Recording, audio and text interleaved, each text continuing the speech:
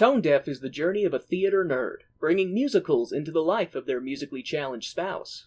This show is rated explicit for mature content and strong language. I'm sorry for me. Spoilers are in every episode, so if you haven't seen the show we are reviewing, you can always check back in later with us. We'll be here when you get back.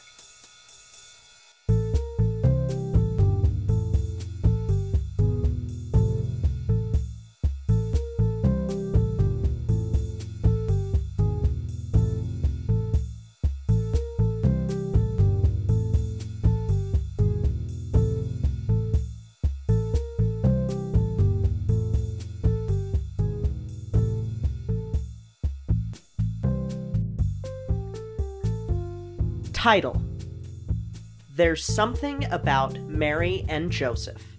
Fandom: The Bible. Pairings: Mary/Joseph, Herod/Gabriel. Author's note: First 5 reviews get immaculately conceived. Please no flames, I just really love M/J. I know this is a popular pairing, but it's popular for a reason, dang it! I was going to do this in script format, but apparently that's not allowed on this site anymore, so prose it is. Joseph: Don't forget the disclaimer, Kay. Mary: Yeah, you don't want to be sued by God. Fig: I'm gonna be a marketable plushie. That's right. I do not own the Bible, or the Book of Luke, or the Book of Matthew. Please do not sue me. Thank you for reading. I'll try to update next week, but no promises. XP. Welcome to Tone Deaf. The fuck did I just listen to?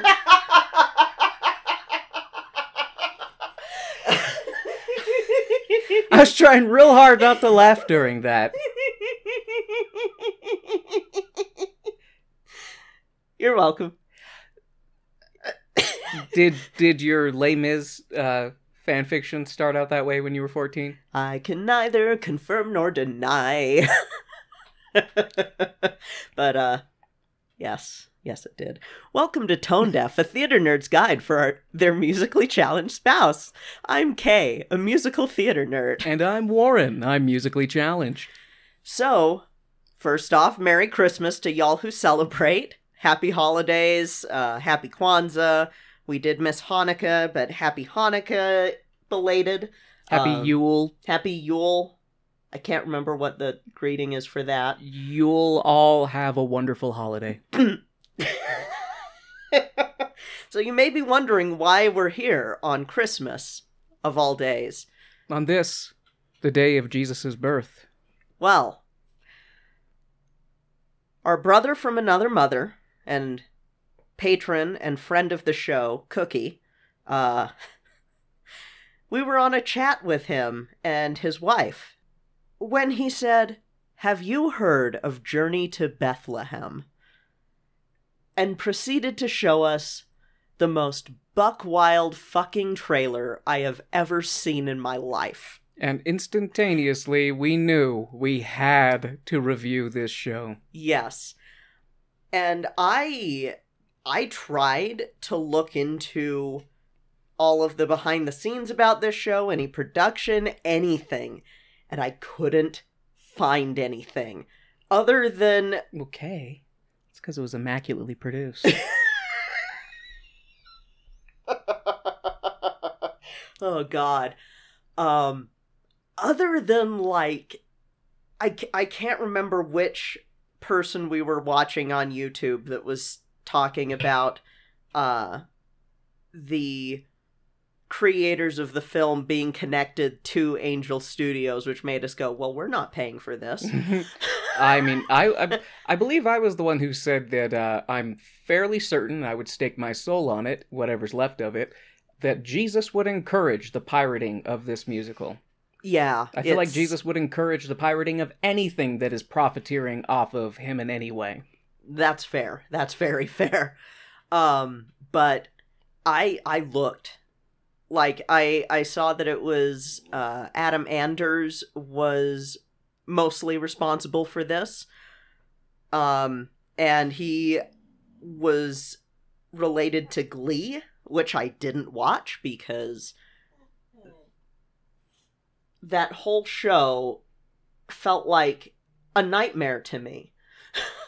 It was everything that was why I didn't take theater in high school, why I was community theater rather than, like, in high school theater, as well as when a theater high school opened up in Utah, I was like, no, thank you. I'll go to the one for nerds. And keen-eared listeners may be hearing our fifth, mostly silent, less silent than the other two co-hosts, Charlotte, who is also known as Grumblebutt, who is now laying at my feet. Yes. She is going to be 15 in March. She may be grumbling because we're not paying attention to her at the moment. Yes. So if you hear that, that's if that's you hear Charlotte. a aww. And Charlotte also wishes you a Merry Christmas. Yes, Merry Christmas. Who are you? Where am I? Oh, you're the nice man. Anyway, so we've actually seen this show twice. The first time we were a little fucked up, because you gotta be. And then the second time I was like, okay, I need to take notes for this. Yes. If we're doing an episode, let me bust out my Word document. Yes. So, Warren, what were your thoughts with the first time that we watched this? Well, aforementioned, we were a little fucked up. Yes. We watched it with Cookie and his wife, and it was a good old time. We had popcorn, and we're just laughing at the absurdity of, because I think, and I made this joke when we were watching it initially, but I think I enjoyed it more than everybody else because I never read the book, so it makes it easier to just enjoy the movie and take it for what it is. But even I knew that there were inaccurate things in it just based off the source material. Boy, howdy. And, yeah, we'll talk a little bit about that. But it's one of those shows, I might put this in the category of so bad that it's good. Yeah. Like, it's so, like, I enjoyed it both times we watched it. And, like I joked with you the other night, it might become a Christmas tradition in the Tone Deaf household to watch this at least once a year and just laugh at it. Yeah, and I hate that I enjoyed it.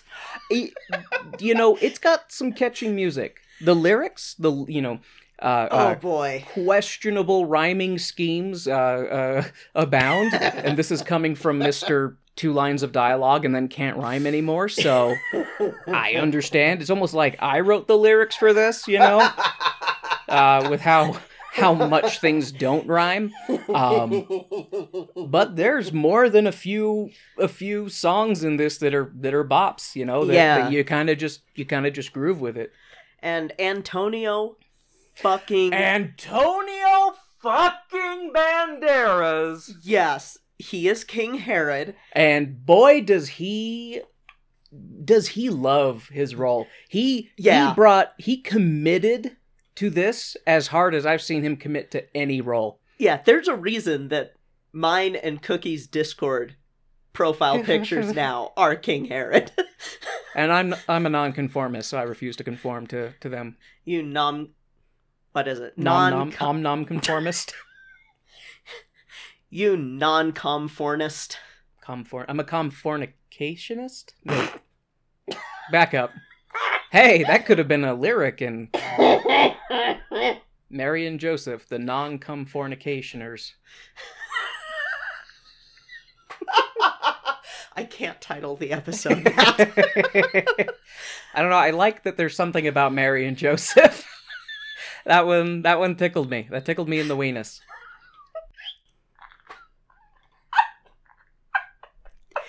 But,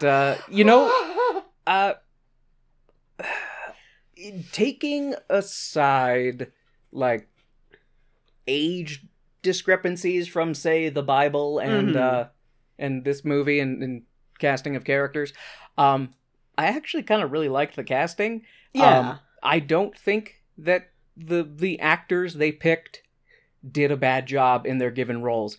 I kind of felt like casting was pretty good overall. I mean, I'm still baffled by Antonio Banderas, but that's just because it's Antonio Banderas, and I just am...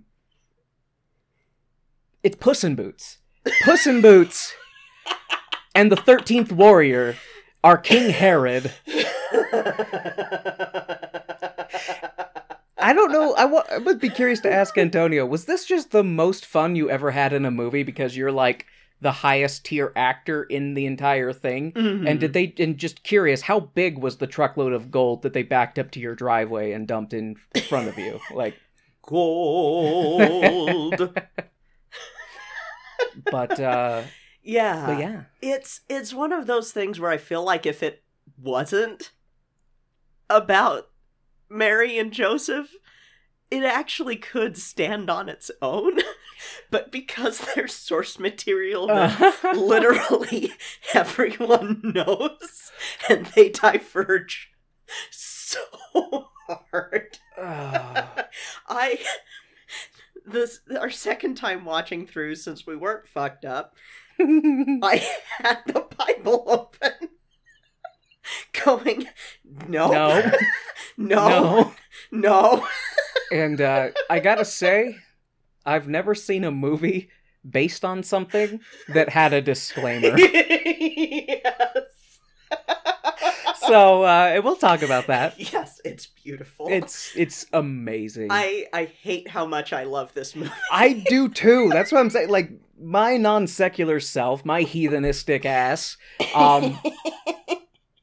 I enjoyed it a lot. And I've seen it twice, and I would watch it again. And Charlotte, what are you doing? Are you being a menace down there? The way that she is sitting is great. Yeah, she's laying on my footrest because I'm currently cross-legged in my seat. Hi. Do you have thoughts about Antonio Banderas as King Herod? I don't know how I got here. Yeah, she's a cutie floof. Mm-hmm. All right. And meanwhile, Latte is silent behind us going, I've eaten my dinner. I deserve a cookie box, but I can't have one until you're done recording, so hurry up. I'm being a good girl. But yes, so we are going to take just a brief intermission, and then we'll come back and talk about the time that we watched it not fucked up. Because I have notes to prove it. Oh boy, I'm so excited. I am too, actually. I have no idea what you wrote, but I'm excited. Let's just say that they were divinely inspired. Let's go.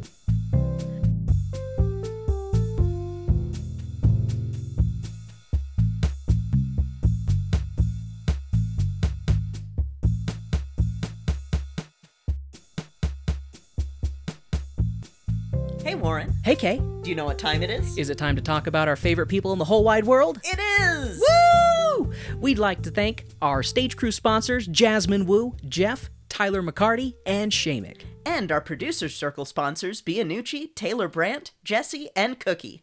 Thank you all so much for your continued support of our show. We truly appreciate it.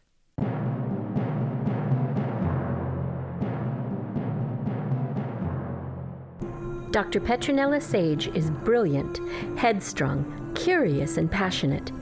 She never uses 5 words when 10 will more fully explain her thinking. Sage is determined to gain the respect of her masculine peers, but more than that, she wants to do something that will make a real difference for the scientific community and the world. It is this drive which leads to her reckless and even life-threatening behaviors.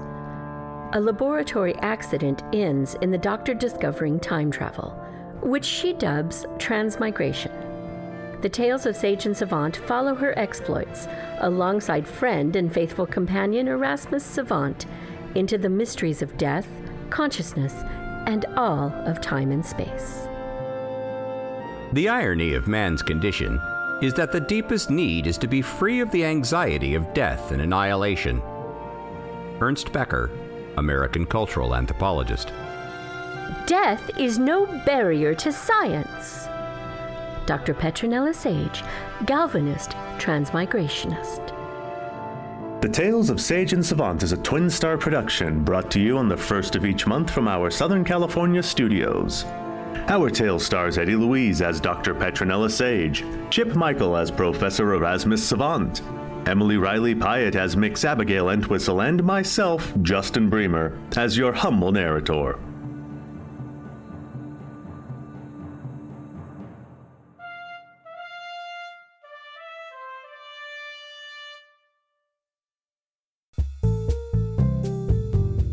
And now, the lights are going down and the music's starting back up, so let's head back to the second act of our show.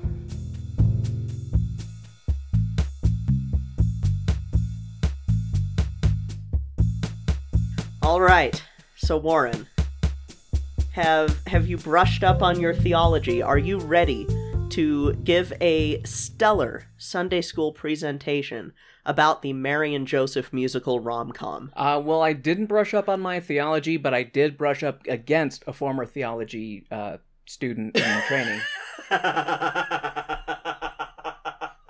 So I feel like, by like osmosis, you know, maybe a little bit. But don't quiz me on anything. Unless I can, like, get extra credit for being a teacher's pet. Oh my god. And only if you're the teacher. Oh my god. And you let me pet you. Jesus. This is gonna be good. So, diving right into it, Journey to Bethlehem, the Jesus Christ baby superstar movie musical extravaganza. Inspired by a true story, the greatest story ever told. And I shit you not, that is the opening title card. Anyways, in the land of Judah, in 1-ish BC, there was a young girl named Mary, and little did she know, her life was about to change forever. 'Cause 3 kings from the Order of Magi were looking for a special star. Balthazar, who was known for his astronomy skills, sees a bright light in the sky and runs off to tell Gaspar, who was easily the greatest scholar in the land. Gaspar and Balthazar tell Melchior, the super awesome navigator with an appetite to match. Melchior shows them on a map where the land of Judah is, and as they all stand in amazement of the journey they're about to embark on, the random servant lady in the tent starts chanting all holy-like, and all 3 of the Magi are like, what the fuck is up with her? And they just stare at her in complete confusion, and then we cut to the opening credits as we see the 3 tiny Magi riding their camels through the desert as pop music plays over this animated cartography intro sequence. So, and we need to talk about that. So, listeners of the show for a while will know that we've had the discussion about in-universe song and dance numbers. How, yes. I don't remember what that thing is called. So, diegetic versus non-diegetic. Thank you, diegetic. So, when you're in the universe, everybody busts into song and dance, and it's not a thing. Nobody, points it out or is like, what the fuck are those people doing over there? Mm-hmm. This was non-diegetic. She just bursts into this, Well, so I'm gonna do it way lower in my range, but it's oh come Emmanuel. Is that what she did? Yeah, Oh. she's singing "O Come Emmanuel," but she's singing it higher than me. Okay. And I even warmed up in my probably because I just seagull laughed. She does it very high chant. Yeah, it. At first, you don't know what the song is. I fucking didn't. But that's the thing, is that and then you realize what it is, and it's this is... There are going to be several times in this where they sing a carol that was written in, the 17 or 1800s. I believe you said it was 1818 or something like that. 1818 for one of them, that just... I was like, what? No. But that's the thing, is that this show will flip-flop back and forth between people breaking out in song and dance and nobody batting an eye, and then people doing song and dance and people batting an eye. Yeah. So they do not commit to either diegetic or non-diegetic. It is just fucking whatever. Yeah, it is the Wild West up in here with whether or not you're a lunatic breaking out into song and dance in the middle of normal people, or if everything is normal and this is just a daily occurrence in this musical land. Yeah, it a lot of choices are made with this as we're going to go through. So many choices, so many intentional decisions that I really wonder, like, how many drafts were there of this? Like, did they pass it around and say, do you have any notes? Or did they just go one and done, send it to print, let's do this bitch? As we get through this, you will ask the same question I did. Who is this for?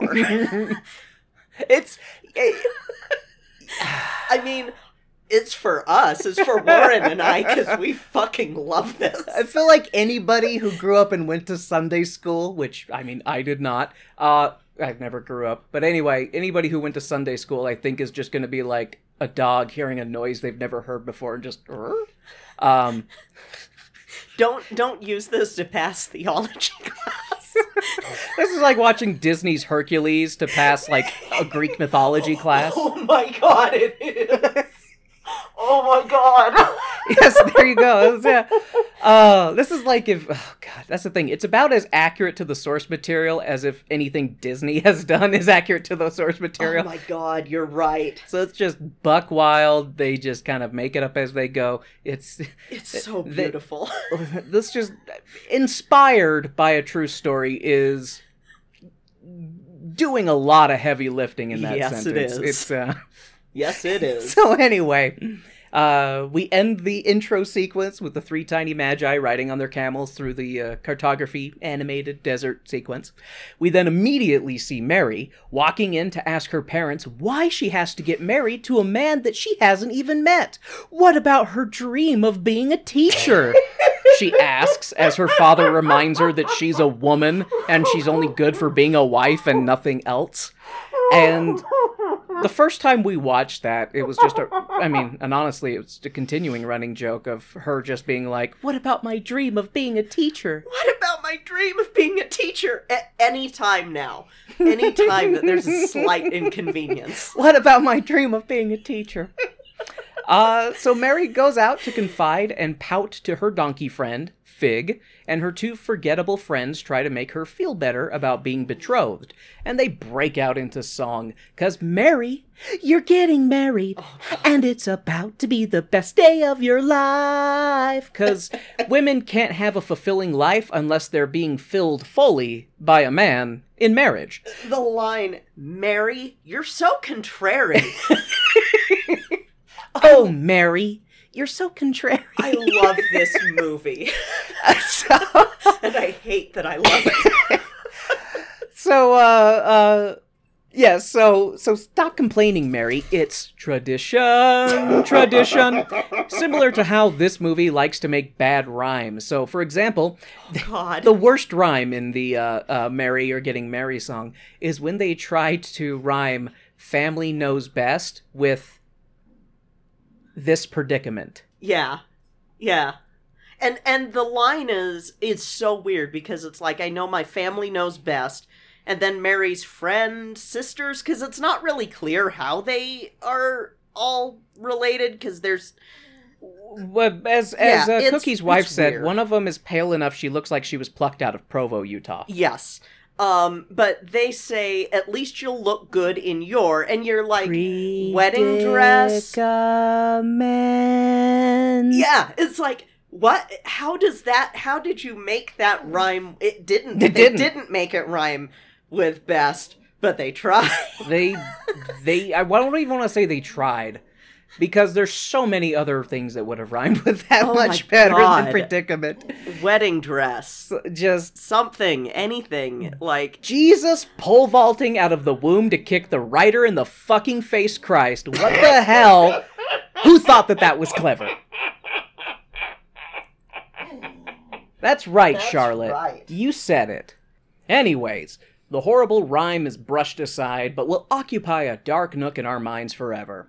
Mary, in classic rom-com fashion, bumps into her betrothed-to-be in such a classic, oops, oh my gosh, I didn't see you there. Hey, let me help you pick that up. Wait, stop flirting with me. I'm betrothed, and totally not to you, to some older guy 3 times my age, at least according to the source material. And you're obviously supposed to be an eligible bachelor in your early 20s, because this movie would be a lot less socially acceptable if it showed a 14-year-old being married off to a 40-year-old. Well, everywhere except for those states that child brides are still allowed. Yay! Tradition! Oh my god. Because women are things to be owned and controlled. Oh, hey, Mary is leaving this strange man that she just met who was juggling fruit and telling her to pick one as a gift to a lovely bride. Mary snatches a fig out of the air and shoves it in the stranger's mouth and walks off. The stranger chases after Mary, but is cock-blocked by Mary's big hairy ass. Fig. So, I still can't believe that there's a fucking meet cute with Mary and Joseph. It is not inaccurate to call this a rom-com musical. Really, like, there are so many tropes from rom-coms in this. We then cut to Antonio Banderas as King Puss in Crown Herod, and I am just so fucking curious how much they paid him to be in this movie.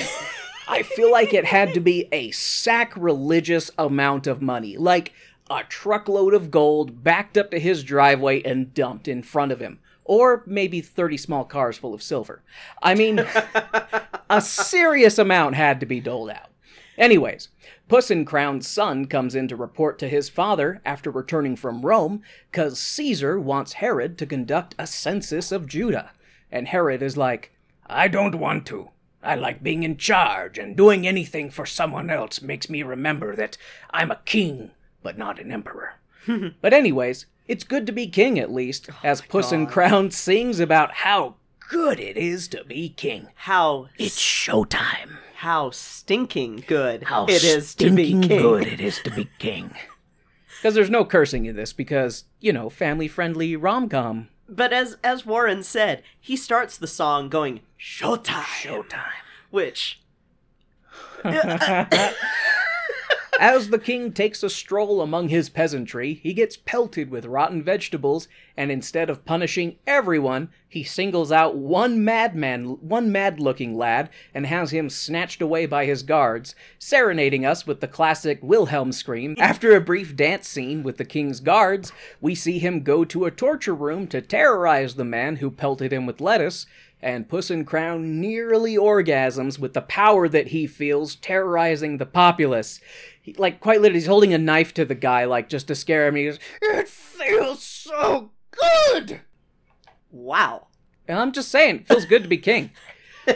He returns to his throne room and plants his puss ass in the seat, which is embedded in a giant lion's mouth. So, I stand by my Puss in Crown nickname. Anyways, he snaps his fingers at the end of the musical number, and the lights go out, 'cause king. Back at Maid Mary, she's preparing to give up on her dreams of being a teacher, as she gets her marriage makeup put on by her mother, who tells her that this is all part of God's plan for her, and she's so special, God must have great ball-slappy plans for her. What the fuck? Mary's father welcomes Joseph and kisses him, being like, "Oh my God, I wish I was marrying you instead! Mwah! Mwah!" What? And then he tells the musicians to play, and for Mary's friends/sisters or whatever to go and retrieve Mary, 'cause it's time to marry off a child bride. Ages slightly adjusted to be more acceptable to sensibilities of the modern audiences everywhere. Praise be to God, as Mary and Joseph meet, and hey, it's totally the random guy from the market who was fondling fruits and flirting with betrothed Mary. Mary is upset because she's like, "You were flirting with me, a betrothed woman, while you were also betrothed, and you didn't mention that. How dare you, you scoundrel!" And Mary informs Joseph that she's upset because she's giving up on her dream of being a teacher. And Joseph is like, "Oh yeah? Well, I'm an inventor. I have ideas. Inventing ideas. Ideas about inventions that could change the world. So yeah, I'm also a big deal. I'm not some stepdad carpenter or anything like that."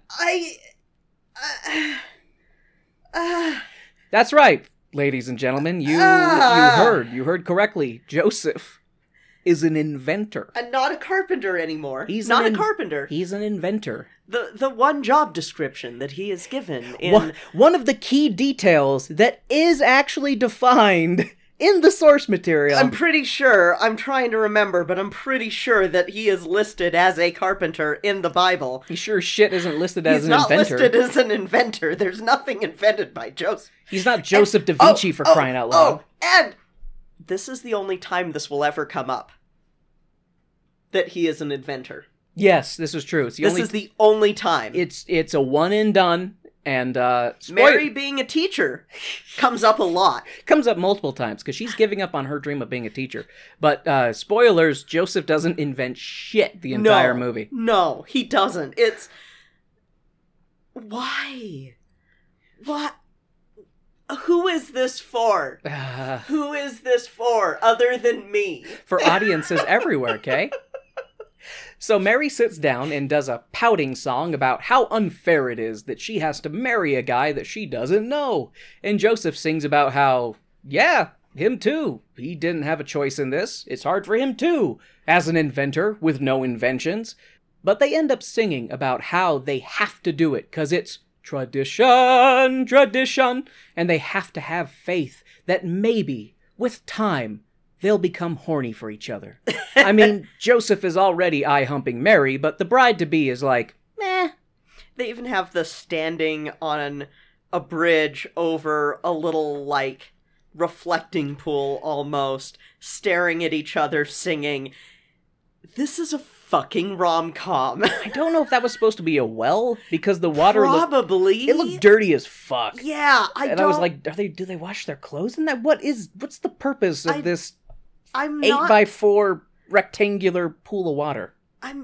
There are a lot of choices made in this. You probably have a note somewhere later on about other set choices and set dressing choices that happen. We'll see about that, Yeah. and you can totally make mention if I don't. So yeah, Joseph's already horny for Mary, but Mary's like, what about my dreams of being a teacher? Anyways, the song ends and the two of them take one another by the hand and walk back to the party. Cut to that night in the sleeping hut, and the Sandman pours in through the ceiling and turns into a regular man. A man named Gabriel. And Gabriel takes a minute to go over his lines and hype himself up about telling Mary that she's about to get fucked by the almighty penis in the sky. Gabriel is, like, nervous about this. He's like, he's like shaking it out, like, okay. He's going over his lines over and over again, rehearsing them. And then... I mean, I get it. I do kind of get that, but it's a weird choice. But it's a choice. But he's an angel. He's supposed to be a perfect being. Yeah, but, like, since they're not taking some of this seriously, it's like, okay, yeah, it's an angel going, I've literally never had to do this. Literally, I've had to never tell a mortal about to get dicked down by God. Yeah, I've told many a mortal that was unable to conceive that, hey, guess what? You're pregnant now. But I've never had to say, you're pregnant, and God's the father. Yeah, and good luck collecting alimony or any child support. All the money he has, he sure is stingy about it. Anyway, as Gabe does his angel thing and levitates up, he starts proceeding towards Mary, sleeping in her bed, and then hits his head on a fucking beam, providing us a brief giggle. Gabe then angels up and puts his game face on before continuing his levitation act over to Mary's bedside. Gabriel tries to gently wake up Mary, but she's deep asleep. He's only able to wake up Mary after using his big boy angel voice, Mary! And Mary is startled awake, and it's like, who, what, where, when, why, how? And Gabe is like, Gabriel, angel, here, now, to tell you to get fucked by God. Gabe tells Mary that the baby must be named Jesus, and Mary is like, but what about my dream of being a teacher? Jesus? And Gabe is like, hey, you're going to be popping out a magic baby who people are going to debate about for centuries on if he even existed and whether or not he was the king of kings, and maybe some of the details are questionable because nothing about him or anything he did was really written down until 150 years after he supposedly lived. And you know how if you tell a friend a story and they tell a friend a story and they tell a friend a story, by the time you get to the fourth retelling, it's a completely different story? Yeah, it might be like that. For all we know, maybe he was just a nice guy who made cabinets and was really good at swimming, and suddenly he's the son of God with fermented blood, but I digress. Mary, anyways, I need to go now. Bye! And the angel yeets out. Beam me up, God! And Gabriel does his Sandman thing and poofs away. And if the magic sand thing holds true, we see him then sliding up King Pussencrown as he's making him have bad dreams. I wrote that intro part before we saw that. Yeah.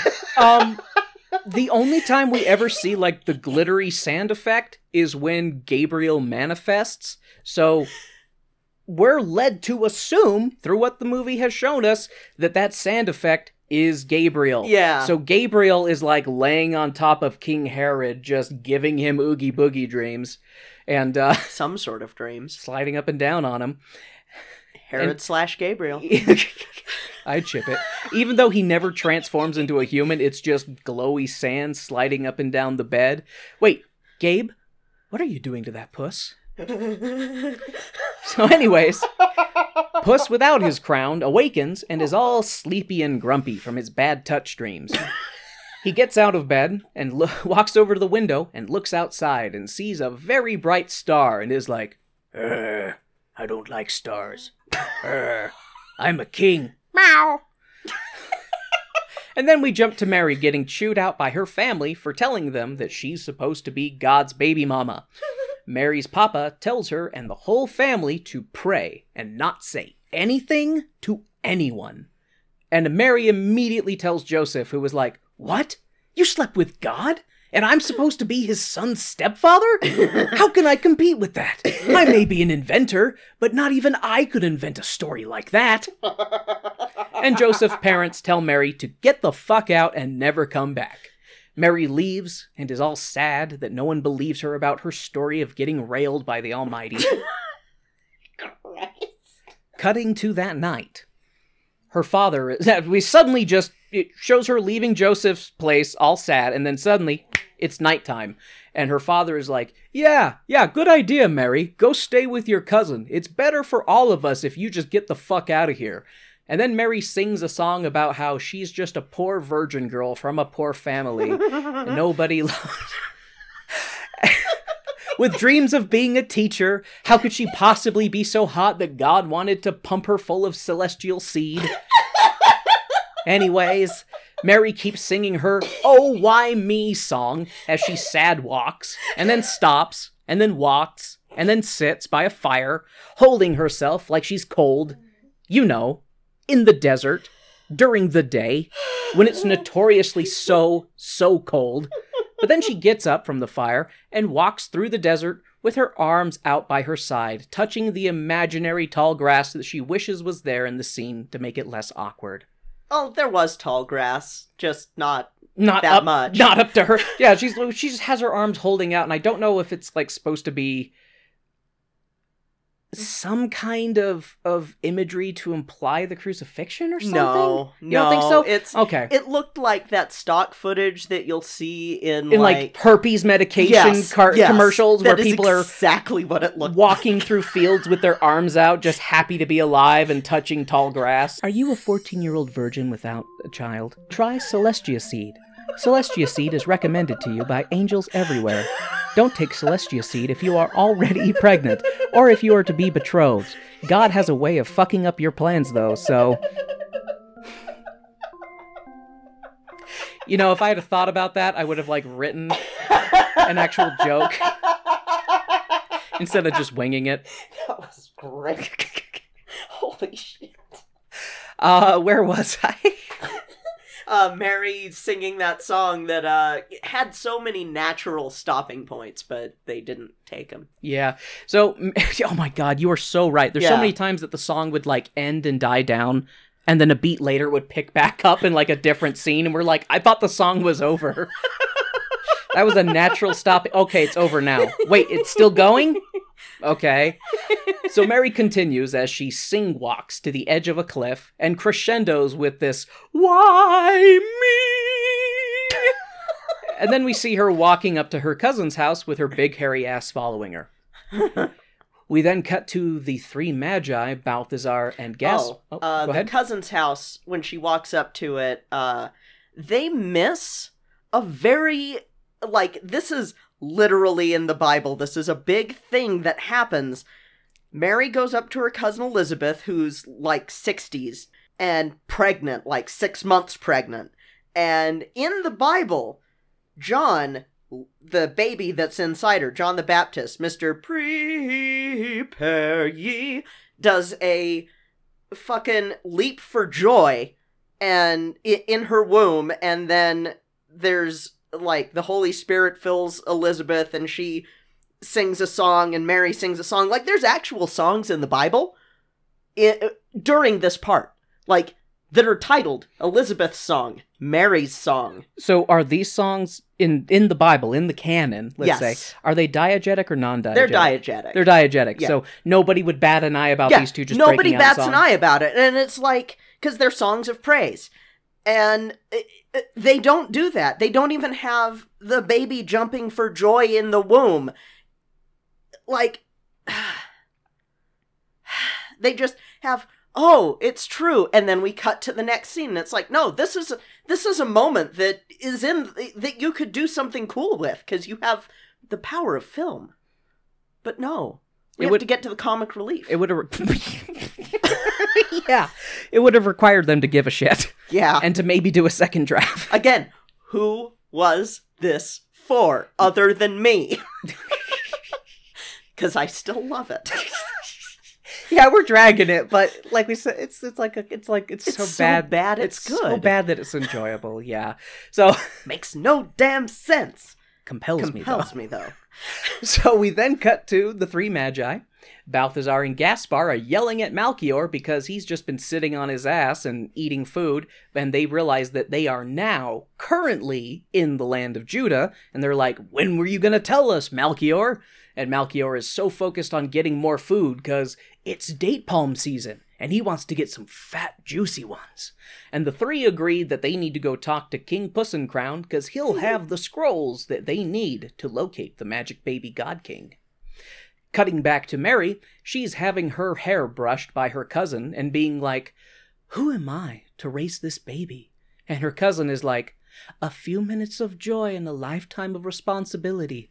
Abstinence is the only way to not get pregnant. And Mary's head just fucking explodes like a grenade. The end. Okay. Okay, not really. It then jumps to Joseph, who was like... Well, so they do talk about that Zechariah can't speak. Zechariah is Elizabeth's husband. They don't talk about why, and it's because he was like, Gabriel, are you on crack? When Gabriel came to him to tell him, your wife's about to be pregnant. Like, you're gonna go home, fuck your wife, and then she's gonna get pregnant with Jesus's cousin, John the Baptist, who is going to be living in the desert eating crickets. High in protein. High in protein. But you know, they don't do that. They just go, oh, he's mute now. Well, she says that he's been mute ever since she became pregnant. Yeah, So to be like, I guess to imply that like he's so shocked, you know, because he's like, I'm 60. How am I supposed to raise a fucking baby? yeah, instead of it being because he pissed off Gabriel. Oh, Gabriel Yeah, struck him Gabriel mute? strikes him mute in the Bible. Man, Gabriel's Like, a dick. Well, it's one of those like, motherfucker, I just told you this. You don't believe me. Now you don't get to talk. How do you like that? Until your son is born, you don't get to talk. Soon as he's born, you can talk. Or no, it's as soon as he names his son, because he has to name him John. Can't name him after himself. It's a whole thing. You know, it's a whole thing. Telling people that they have to do certain things sure does take away from the whole free will thing. I'll just say that. Oh, yeah. It's What if he you named gotta- him Ted? you- Ted the Baptist. Like, would that have still worked? Would everything else have played out? Like, what if Mary was a rebel and she's like, no, his name is Jesus. With an H. Because we're in the Middle East. Like, would everything else still have unfolded as it was supposed to? That would have been a way to sticking it to God, being like, okay, fine, mister, I'll create humans and they'll have free will. I'm gonna do what you tell me to with my free will, but I'm also gonna give you the finger while I do it. See, and these moments, though, are why I go, who was this for? Because they do these things where they'll kind of skirt to the source material and then just... They shuffle a little close to it and then back off. Yeah, and it's like, wait, Whoa. what are you doing? We don't want to be in danger of plagiarism.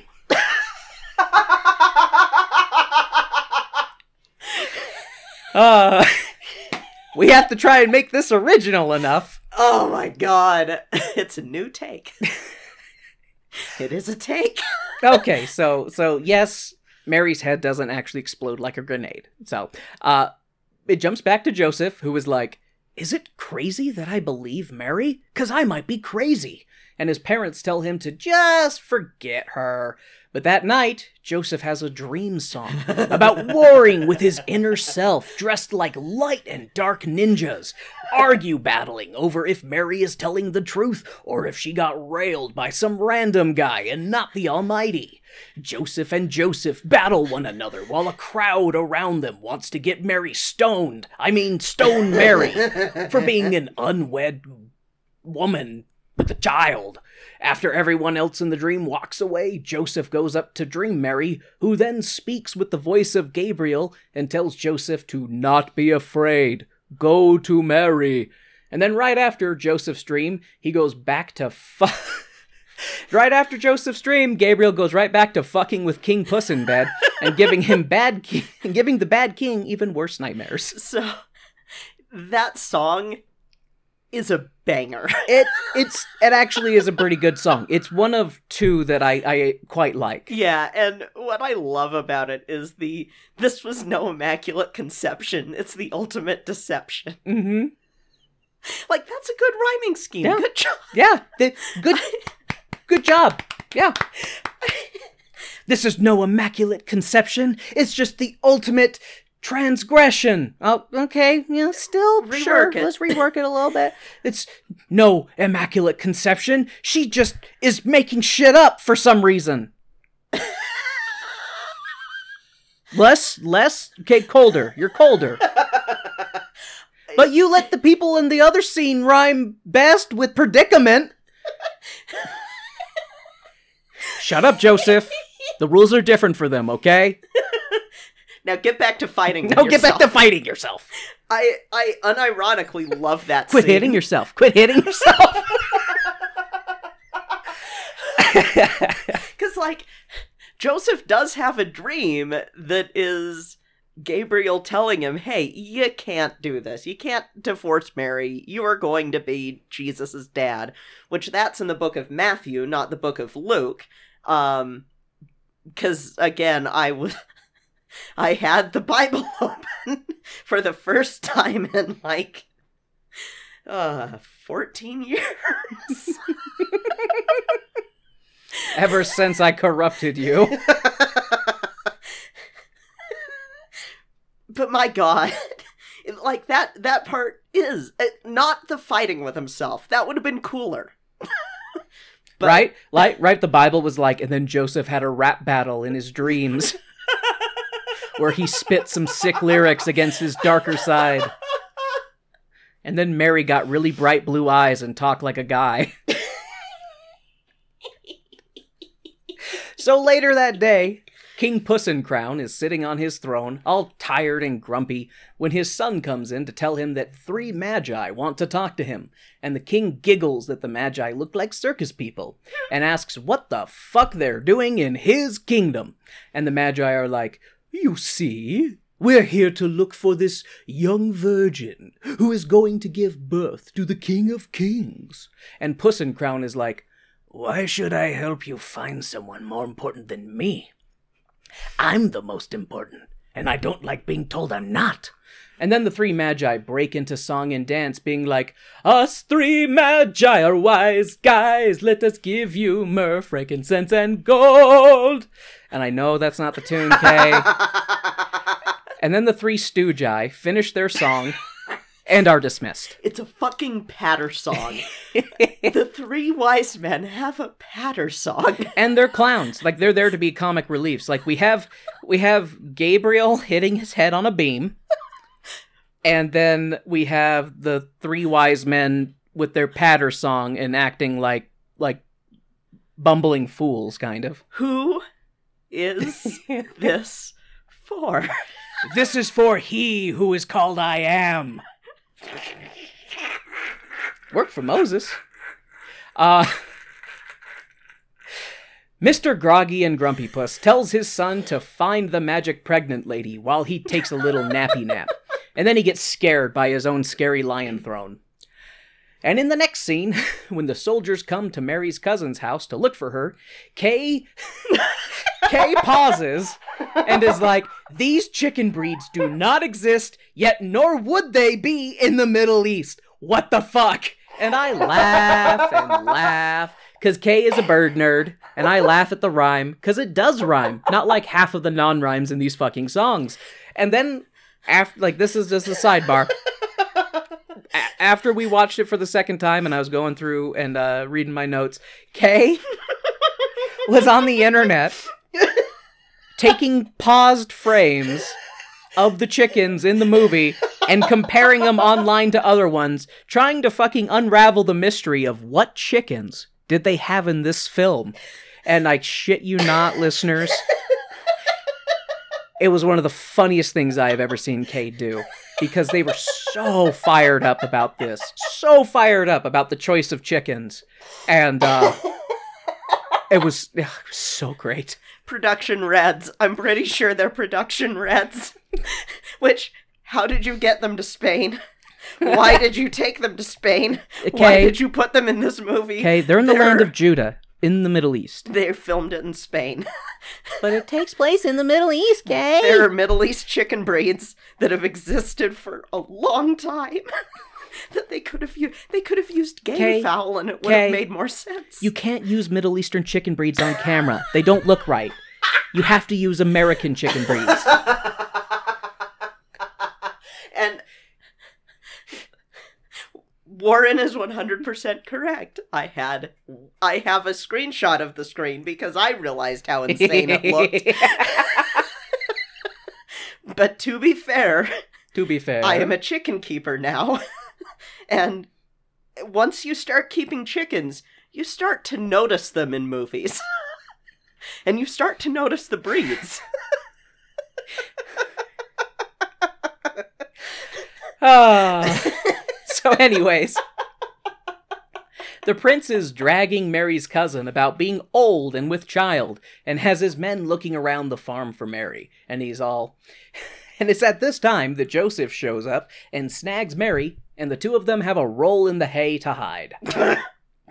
And a guard finds Fig and reports back to the prince that there's nothing here except a big hairy ass. And the prince gives Mary's cousin a gold coin and says, snitch on the bitch if you find her. And then he rides away. Mary and Joseph come out from rolling in the hay, and Joseph is introduced to Mary's cousin and her mute husband. Mary is like, so you came to me because of a dream? That's so dumb and unbelievable. And Joseph is like, what? And then Joseph convinces Mary to come with him, but Mary is like, I want to get married first, and I want my mute uncle to marry us. And everyone is like, is this bitch crazy? And then it cuts to that night, and the mute uncle is wedding the two of them, and Joseph is standing there like, I can't invent a better plot. And then... and part of it is because they were looking specifically for an unwed mother. Mm-hmm. But I just...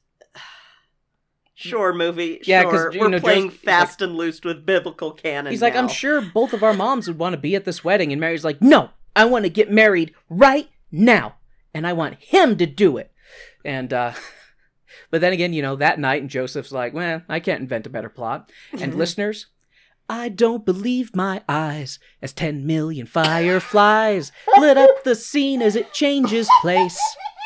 But suddenly Mary and Joseph are doing the Hebrew tango with their hands wrapped, briefly, before returning back to regular space and smiling at one another as newlyweds. So they do this thing, the priest, the uncle is draping these. I'm sure it's it probably is accurate to like how they would do it, but they puts these like rags over their hands, and then they each clasp them, and then they like walk around each other, and as they're doing that, the scene just changes, and they're suddenly like surrounded by fireflies in this dark space, and that way for like 3 seconds, and then they go back to regular meat space, and now they're married. And we get the rhymes of arrangement and estrangement.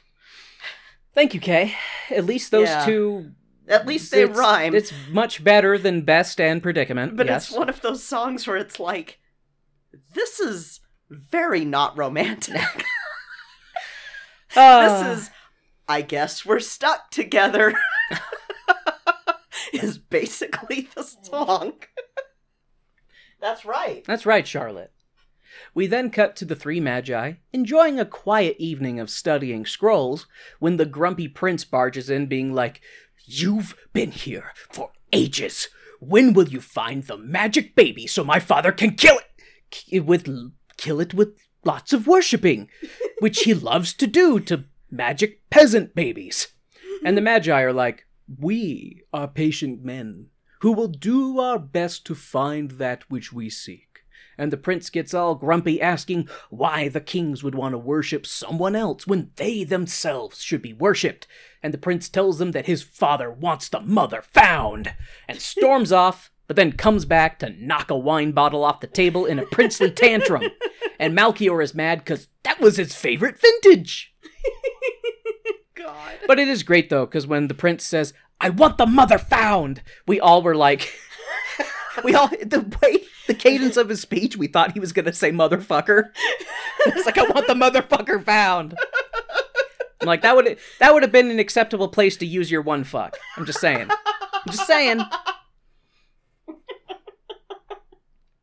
But the magi, after the prince storms out, the magi are like, "We need to find the mother before Pissy Puss does." And then we cut to the three magi riding their camels in the desert, heading towards Bethlehem. The prince tells his father that the magi have left and that he'll dispatch men after them, and his father is like, "Just go kill every pregnant woman and baby in Bethlehem. Problem solved." And the prince is like, "Daddy, that might be a bad idea, 'cause you know how murdered women and children tend to piss people off and cause revolts, and Caesar might get upset if there's a revolt in the land of Judah." And then Sleepy Pouty Puss is like, "Well, what would you do if you were king?" And the prince is like, "Well, Daddy, remember that census the emperor? Emperors are like super kings. Well, remember that census the emperor wants you to conduct? Well, that would give us a reason to, count people and be very thorough." And Pouty Puss is like, "Okay, fine. But if you don't find her, then kill all the babies and baby mamas. Hey, don't look at me like that. You're my son. You've got this craziness in your blood, too. You're not better than me. Oh, okay, I'm tired. I'm gonna go sleepy time now. Bye!" Then he leaves. This is... It's one of those things where, again, we're playing so fast and loose, because all of this part would have taken place 2 years later, but you know what? Fine. You know what? Fuck it. Fuck it. Unnecessary drama. And unnecessary drama. And then we get another halfway decent song with bad rhyming at times, as the prince sings about the darkness that's in his veins, and is he doomed to be a jerk just like his dad? Thud, thud, thud goes the spears on the floor as men in armor walk back and forth in a line dance with spears, is the only way I can describe it. Yeah. Anyways, the prince's angry song ends, and we see Mary giving Joseph shit about his stew, telling him that he gets to be the wife because he can cook. And Joseph is like, "Oh, I can only cook stew. I've not invented anything else I can eat."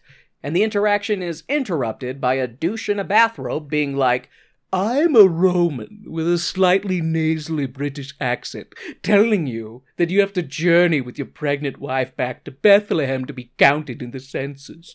And we're all like, "Oh, so there's the title drop." And then the two set out in the morning and travel for an undisclosed amount of time, but then get stopped on the road and are forced to stand in line. And Joseph is like, "Hey, that's the prince we saw in the previous scene." And Mary is like, "Oh, this is bad. Oh, my God, baby sense is telling me that they're looking for me. We have to get away. Oh!" And then Mary starts having contractions, and Joseph is like, "I have failed you. I'm a bad husband."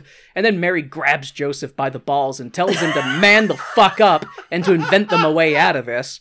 And then the scene just cuts. We don't see what they do, how they get away. We don't see anything. It just cuts, and it goes to the Magi as they're complaining about stinking of sheep dung on this, the eve of meeting the magic baby God King. And they're hanging out with the shepherds because we have to have the nativity look like what everyone's got in their front lawns rather than... Two Tyrannosauruses fighting over a table saw? That would have been so much cooler. Can you imagine if there were dinosaurs in the Bible like that? Like, and then two T-Rexes came out of nowhere and attacked the Roman soldiers. That would be a fucking miracle. Let me just say. There are some missed opportunities in the Bible for some truly epic events. They do have dinosaurs in the Bible, just not the ones you're thinking of.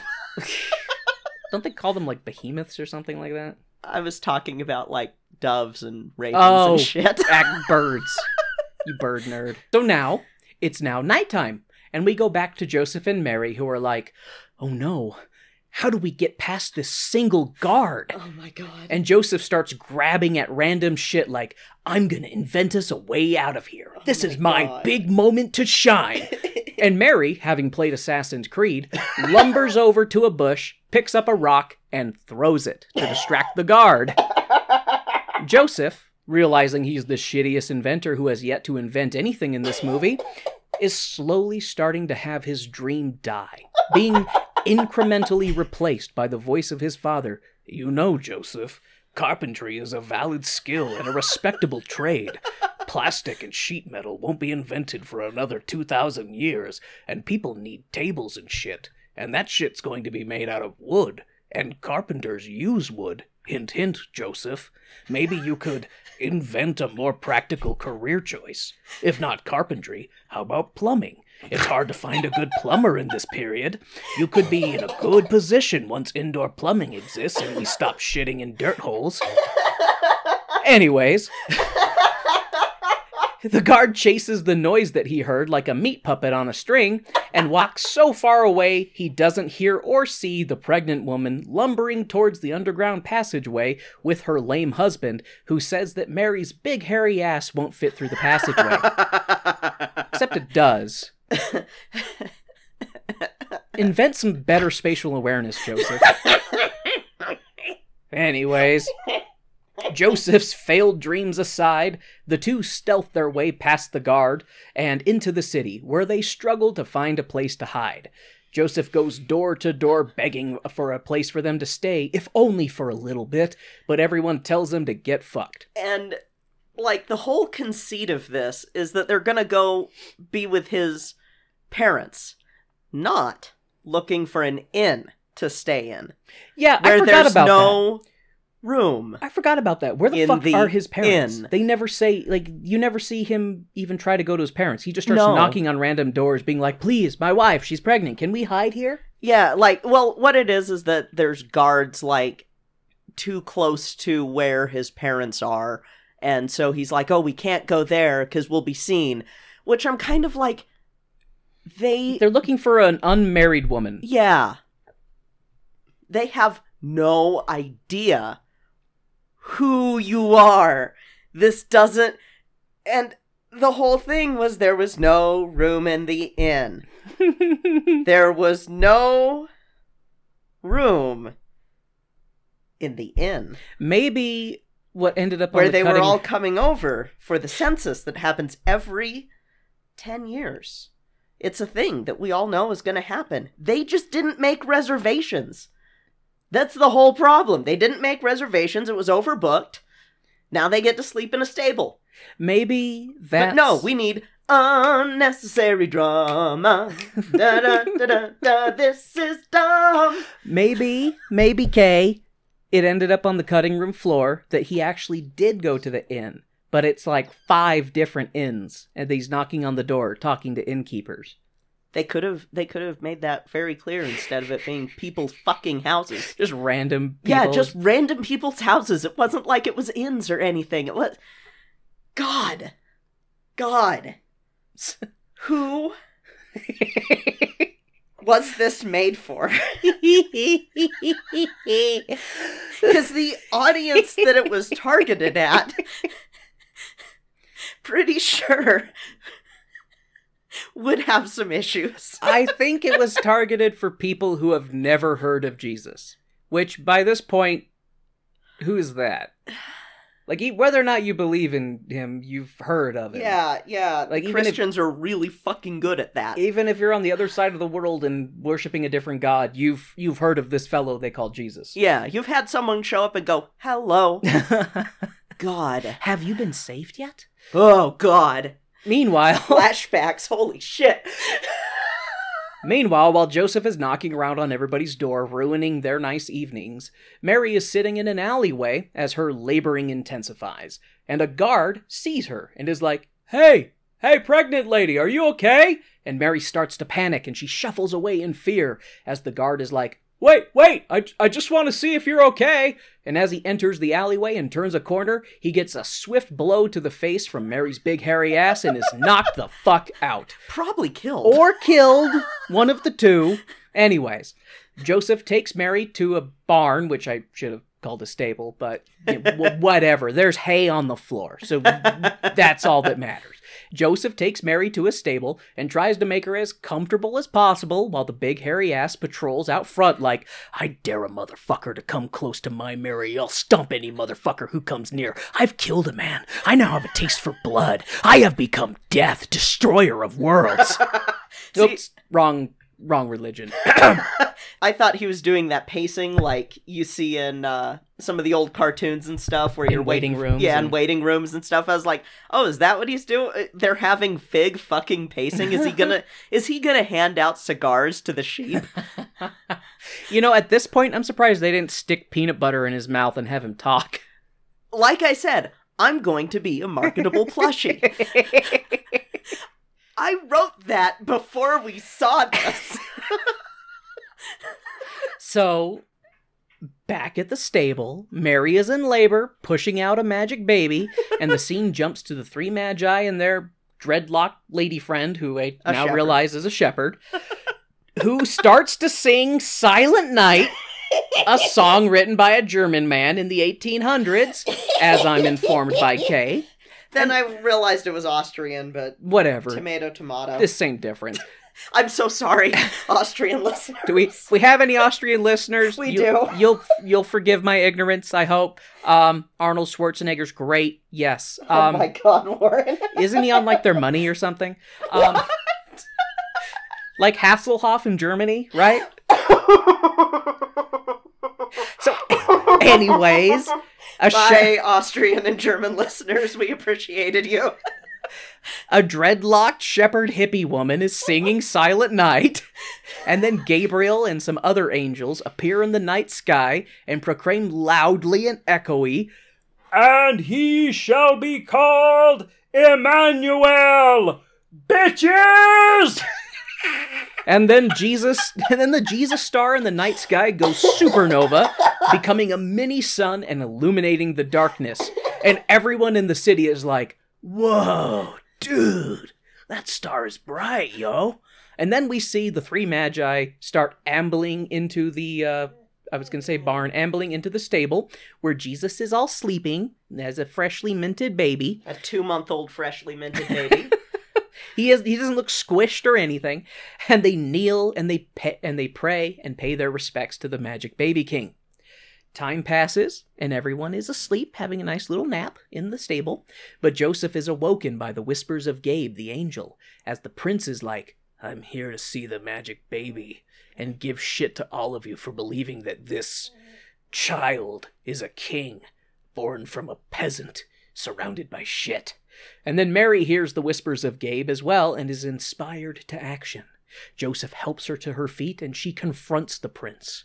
The prince and Mary have a back and forth about how the baby is no threat to the king. And yes, they do believe that this baby is the chosen one. And yes, the baby will save all of those who are lost. It's at this time that all the king's horses and all the king's men burst into the barn and scare Mary, and then ask if they should kill them all as ordered. Oh my god. The prince has his hero moment and is like, no, give them safe passage.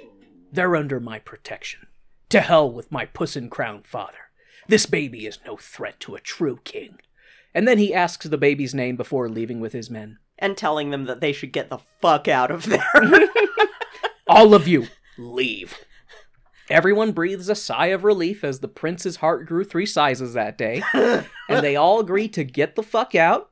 Joseph is like, I had a dream that we should go to Egypt. Which does happen in the Bible 2 years later. And then they all pack up and leave. We cut immediately to the morning as the Christ couple part ways with the Magi, who give them their classic gifts and argue about which of their gifts is better.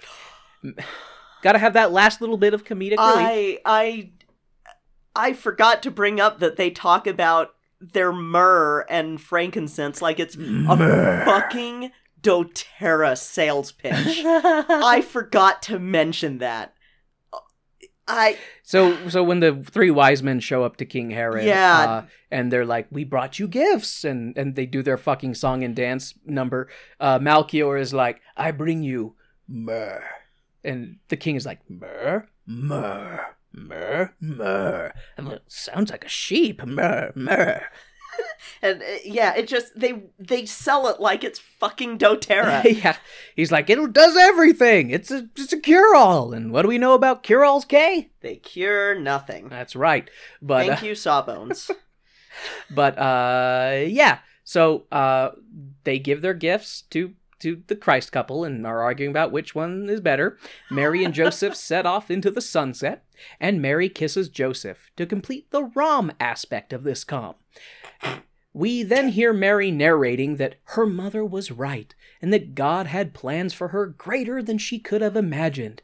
And then it cuts to like 4 to 5 years later to an older Jesus sitting on Mary's lap, and Joseph is going, hey, I don't remember it that way. As I recall, I kissed you first. Mwah! And he plants one on Mary. Then they hand Jesus a scroll and tell him that it's time for his scripture lesson and that it's off to bed, and it turns out that Mary got to fulfill her dream of being a teacher after all, and Joseph didn't invent shit. The end. And before the end credits roll, we are treated to the greatest pre-end credits disclaimer. Oh my god. That's gonna be fun. While taking some creative license, the filmmakers strive to remain true to the message of the greatest story ever told. Creative license, my hairy ass, fuck you, eat dick, the end. God. Again, though, it was enjoyable. If you have the opportunity to pirate this, I suggest you do. Yes. Yes. Because it's entertaining and it's worth watching, and Jesus would approve of you pirating it. Yeah. I feel that deep in my heart that Jesus would approve of it, because anything that capitalizes off of the guy who says give all your money to the poor, I feel like he'd be very pissed off. Yeah. I hope he like flogs the producers in their dream. Just whips the shit out of them. Then they wake up with like stigmata injuries. But like whips, you know? Like a cat of 9 tails. Like, remember the Passion of the Christ when they're torturing Jesus because it's a fucking snuff film? God. You know that there's a sequel of that coming out. What? Yeah. How do you do a sequel to the Passion of the Christ? The Passion 2, Jesus gets whipped again? The whipping? How Jesus got his groove back? Like what? That's right, Charlotte. That's right. Yeah, you understand. Charlotte gets it. like, if this hadn't been the story of Mary and Joseph, that would have... How Joseph Met Mary. Oh my god. You know, that was one of the titles that I thought about doing. Let's see, I had, How Joseph Met Mary, When Joey Met Mary was another version. I'm trying to remember the other one. Might have been You've Got God's Seed or something, I don't know. You've Got Immaculate Conception. Yeah. Sleepless in Nazareth. All of these are Meg Ryan ones, I'm realizing. Except for There's Something About Mary and Joseph, but because the only rom-coms I watched were the Meg Ryan, Tom Hanks ones. Or Meg Ryan, Billy Crystal. Anyway, the point is, this movie was from a theological perspective, it might be blasphemy.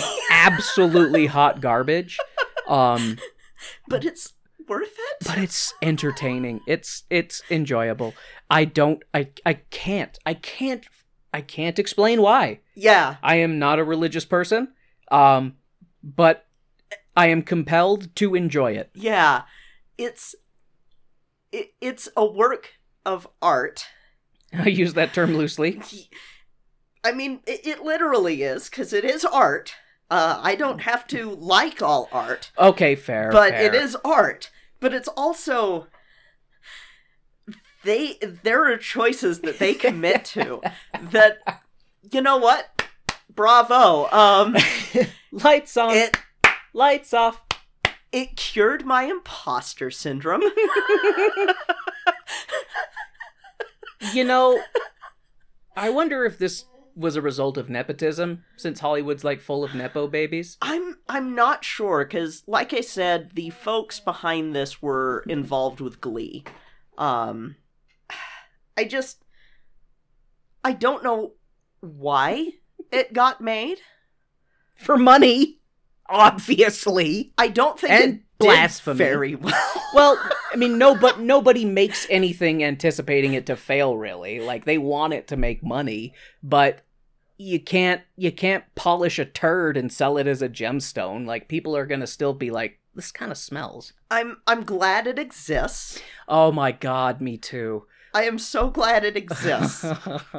And if I had seen this at the height of my Jesus kid, I think I would have a very different view of it. I could imagine you being very upset because you would have been like, this is sacrilegious. I could imagine young Kay being like, am I going to hell for watching this? Yeah. That's how concerned you would have been. Yeah, and like what Cookie was telling us was that the Catholic Monitor or something, one of the Catholic news outlets or movie reviewers, they fucking hated it.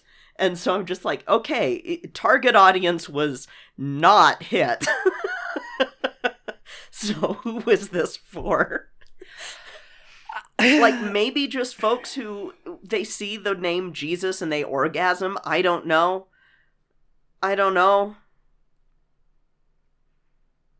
Because there are people like that. Oh, that face. I'm sorry, Warren. I'm so sorry. But, yeah. I think I broke Warren, folks. Oh, no, just... when I have those moments of, like, no, I shouldn't say that. No. Not even me, I should... No. Even I have my limits. When the tiny people in the control center in my brain go, oh, emergency stop. Like, that's what causes that look. They have to reroute power, like, oh no, it's stalled. Quick, turn it off and turn it back on, you know? But do you have any closing final thoughts, Kay? Like I said, I'm very glad that this exists, because this is a hot mess and I love it. It's laughably enjoyable. It just reminds me of watching, like, bad monster movies and laughing at them. It's the equivalent of that, but with a secular musical. Fellow fan fiction authors, this movie will tell you, don't let your dreams be dreams.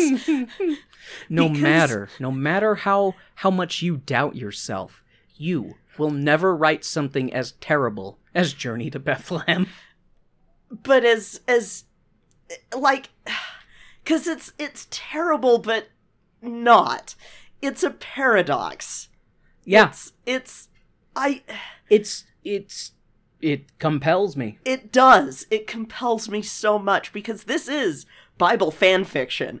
Like, this is the equivalent of like you decided to write Hunchback of Notre Dame fan fiction based off of the Disney movie rather than the book. Oh, that's an excellent way of putting it. That is what this is. That's an excellent way of putting it.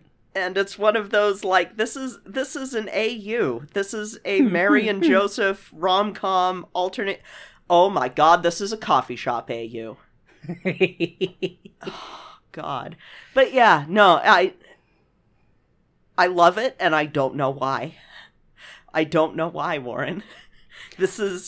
I don't know why either, Kay. It's one of those things. There are two musicals that have affected my life this year in two very different ways.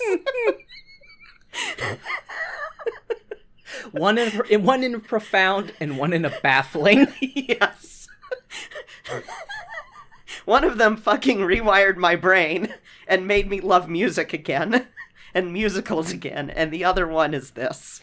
And the other one made you crack open a Bible and review a few things.